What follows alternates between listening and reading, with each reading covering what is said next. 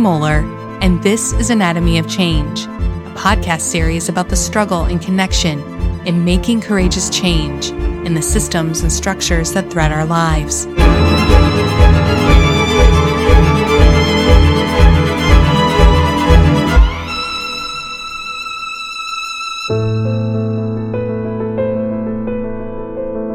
On this episode, it's the feedback I didn't know I needed to hear.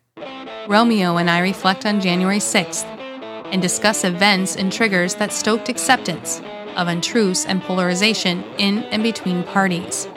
As attention is focused on President Trump, Trumpism, and the Republican Party leaders for accountability, he has something to share for the left. Perhaps it uncovers an echo chamber hiding in plain sight.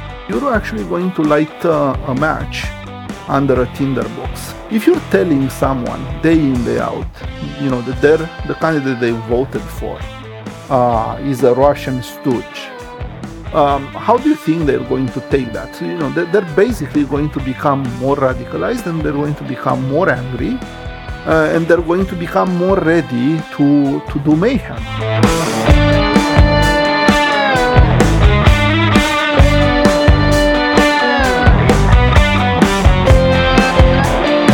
There is impeachment underway, obviously.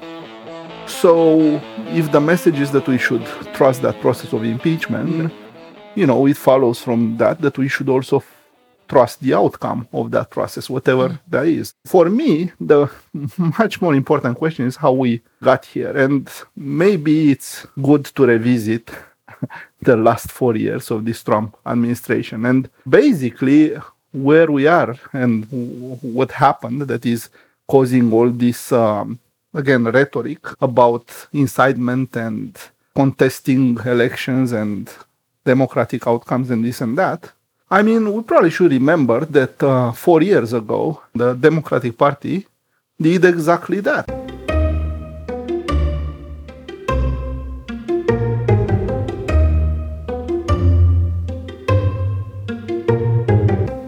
We had 3 full years of media challenging indirectly the legitimacy of the Trump administration by basically yelling Russia left and right, and how Trump benefited from that, and how there was direct connections between Trump and the Putin regime and everything else. All you have to do is go online and look up clips from that period, and you will see there was no. That's true. But his actions didn't help. No, sure. But we're not talking about that now. We're talking about how we got here, right? So basically what happened, the Democratic Party established a precedent because, they were the one driving this conversation. They were the one driving the media campaign, and they were the one driving the impeachment the first time around. So they basically did everything in their power to challenge the legitimacy of the Trump administration, with, in my mind, the goal of stopping Trump from winning a second mandate. First mandate, water under the bridge, done deal, nothing could be done about it, short of proving gross interference in the elections, which they weren't able to, like I said, because if they did, we know that election would have been overturned.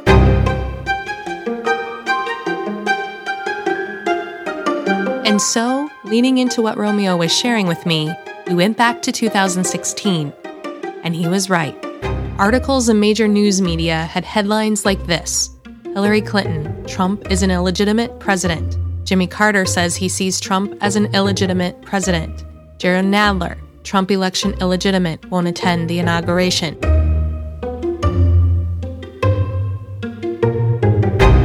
There is a saying that I'm sure everybody's familiar with: what's good for the goose is good for the gander.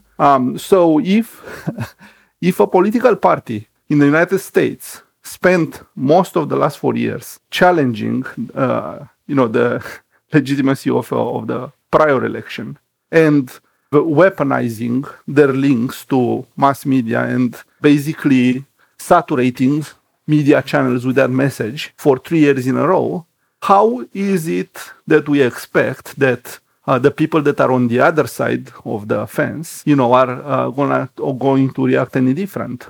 So the problem that we're having is that these things create precedents.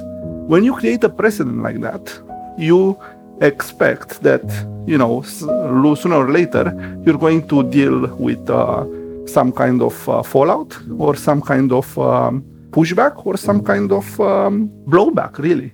Are you saying that you believe that was the largest or the biggest driver for why we have this provocation? Because I look at the last 4 years, and I'm going to marinate on what you said, because the years, even before he was president, to say elections are rigged. He said that before he was even elected in 2016. And I remember, I may have shared this with you, but I was in Romania the eve of the election, and he said something like, if he doesn't win, the election is rigged.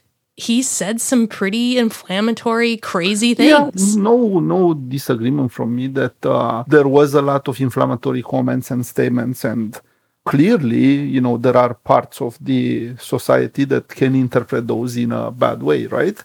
To me, this is the number one question I would ask. What was the purpose of the relentless Russia message? Who benefits and how they benefit from that message? So here, it was all about delegitimizing the Trump administration, and if they could do that indirectly through these headlines and through these attacks, by doing that, the left opened the door for the same to be done, in return by the right.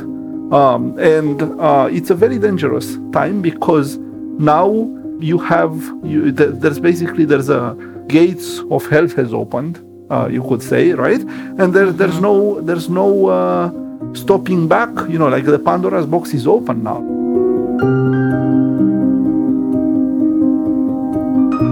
That certainly played a part.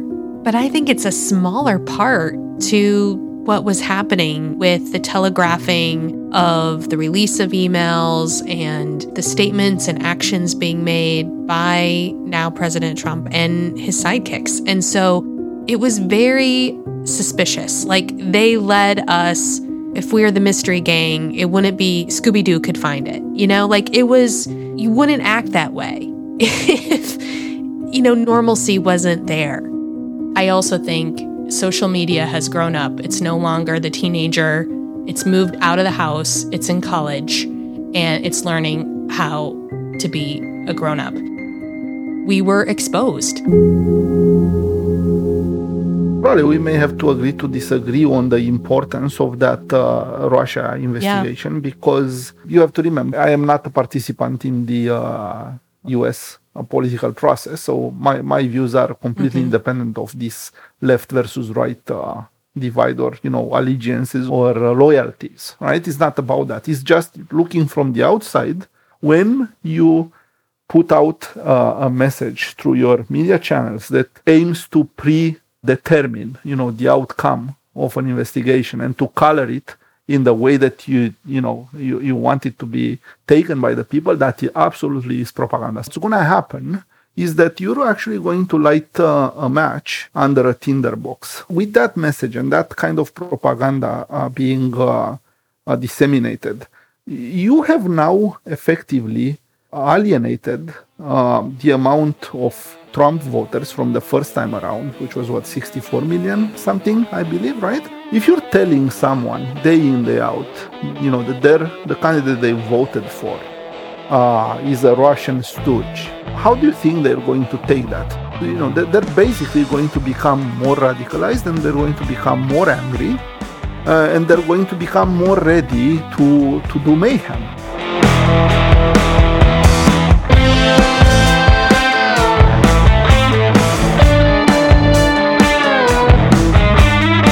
What are the different pieces that have fed the soup that we are in?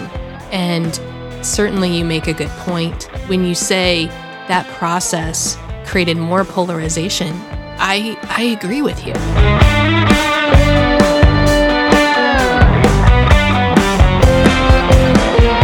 There has been something that on the left, again, has been weaponized. Heckling and harassing and haranguing people of a different political affiliation or political leanings.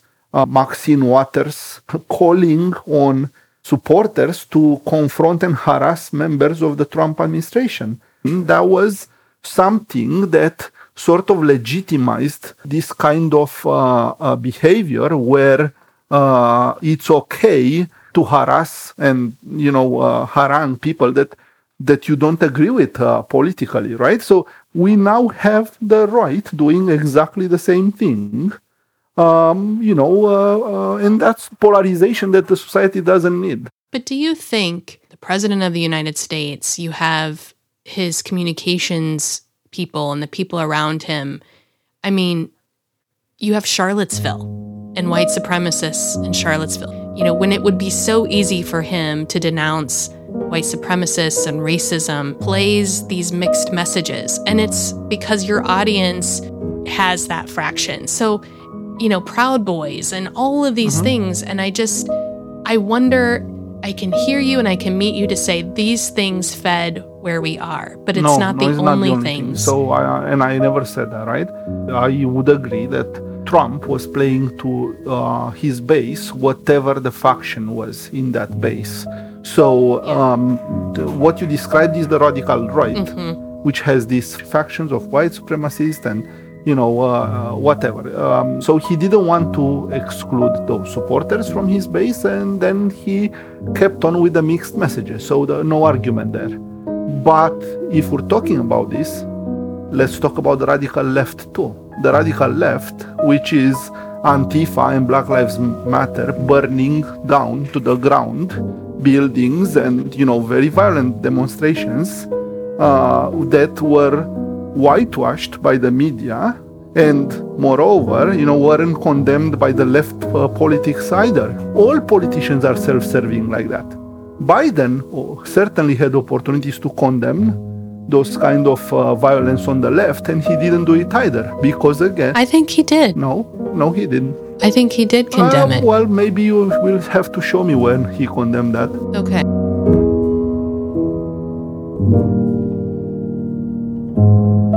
And so to the question, if now President Biden has condemned Antifa, what we should be looking for is if he has condemned it by name. We can find examples of him condemning violence no matter who it is. But what is more difficult to find is him calling out Antifa by name. It may seem like a nuance where the interviewer presents the word Antifa instead of him, but this is what we should be looking for. If you're asking Trump to condemn Proud Boys and, call out violence and white supremacism by name, then the same demands has to be done on the left side.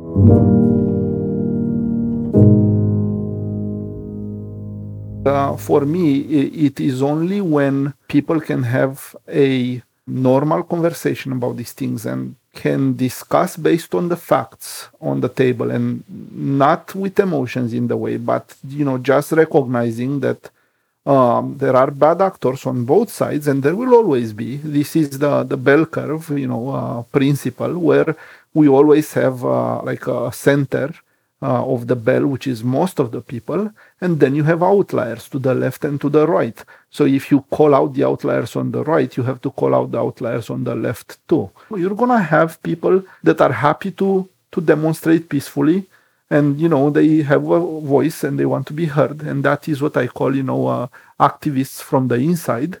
But then you will have these minorities of activists on the outside that consider that in the pursuit of their cause, they are justified in going to the extremes. And sometimes, guess what? They are. And even in history, some things have been regarded when they first started, or, events that they first occurred, they were regarded as very bad things. But think about it. What if actually there would have been more major or more widespread support for that type of movement that was not known or not visible? And in fact, a lot of people, the majority of the people in the United States would have thought that the political process and the political representatives that are there are no longer representative for the people. Then they would have been in their rights to do that, right? And again, I'm not saying that that's what happened, but what you just said, I think about the people that did storm the Capitol, because I've been trying to think about what were they thinking, felt compelled based on being, the words that in what they heard was, it's time. And given sort of the chatter before the event was Stop the Steal, they had this belief, but in their mind of why they did it, and some of them former military, I really believe that they believe that. And even in my Facebook feed, I found after the storming of the Capitol, there are people that are buying in to the QAnon conspiracies and posting the black chess piece. So going back to the people that stormed the Capitol, in their minds, they felt that they were patriots, and they were protecting us from going into some sort of rapture. If we really want to bring down the heat on this, what do we have to understand better? We have to understand each other better, and we have to stop with the radical messages, and we have to stop with the demonization of the others. And it should be acknowledged that it's okay to have different beliefs. And in fact, sometimes those beliefs are going to be extreme, and they're going to be like that on the left and on the right. And the answer is not to smother down those beliefs or eliminate those people, out of the public arena or out of the light.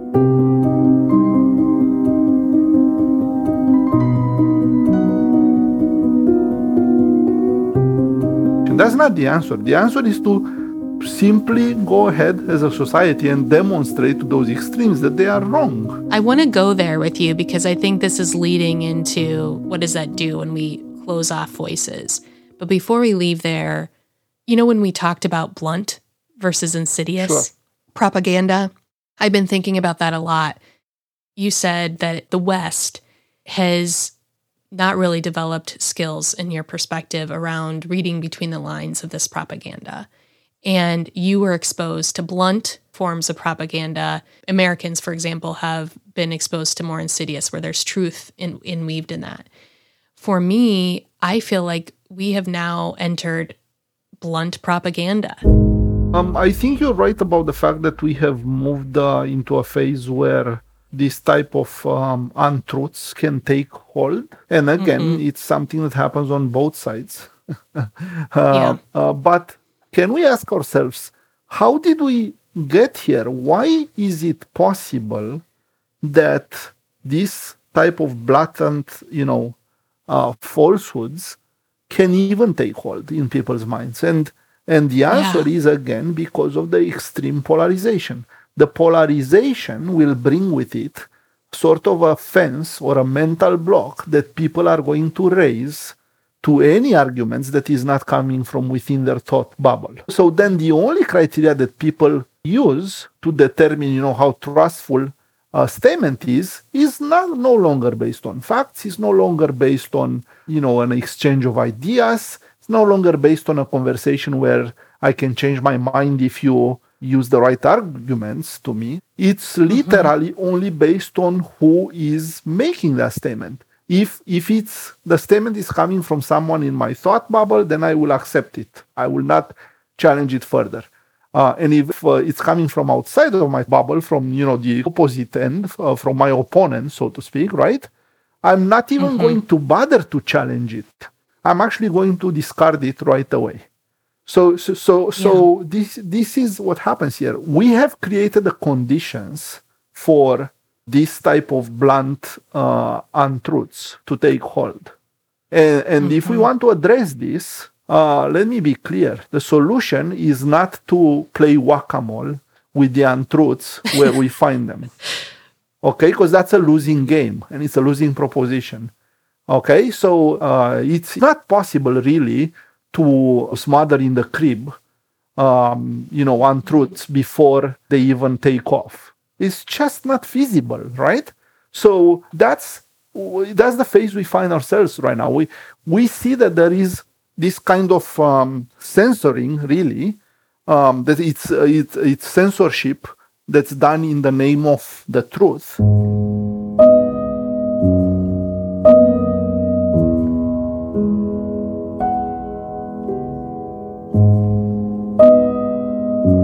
it seems right now, we're trying to play whack-a-mole and just eliminate any untruths from the public discourse.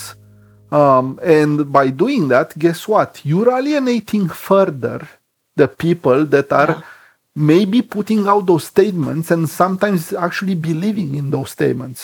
So you're alienating them, you're driving them even further to the fringes. Mm-hmm. So as a result, you're going to have more of the problem to begin with. We see that, yes, right? Exactly. We're on that precipice. I think we are past that precipice, actually. The actions of this so-called platform, which was, the last conversation we had, I'm calling them so-called platforms because they are no longer platforms. They're not a neutral actor anymore. So the actions of these platforms are counterproductive. What they're doing is already resulting in more alienation, more isolation, more thought bubbles, and they're not bridging people around together. They're driving people apart. So again, the solution is not to play whack-a-mole.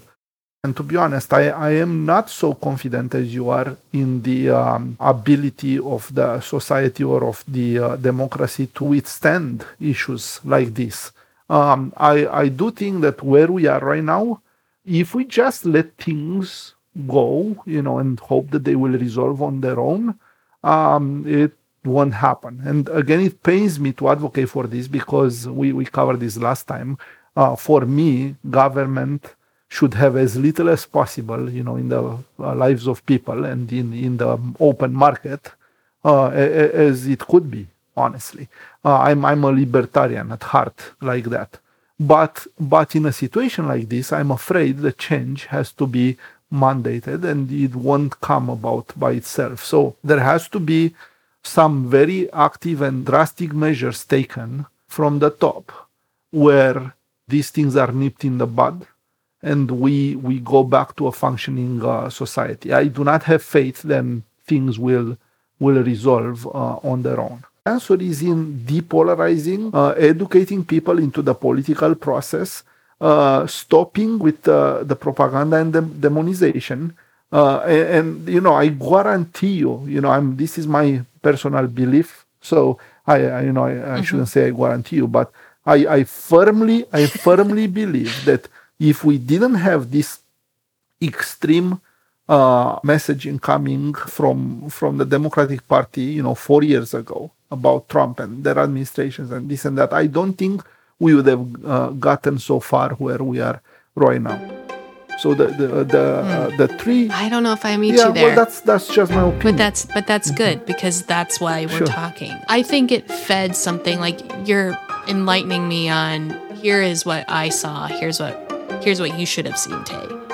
And I did see it. I didn't necessarily categorize it that way, which you didn't categorize it as such because your political leanings were not on the side of that line that would have made you react as such. But other people that have different political leanings and they were closer to that line, they would interpret differently. Which is why we should test ourselves. Yes. I'm saying that about myself. In general, we should and all of us. And I also believe that the president was his own worst enemy.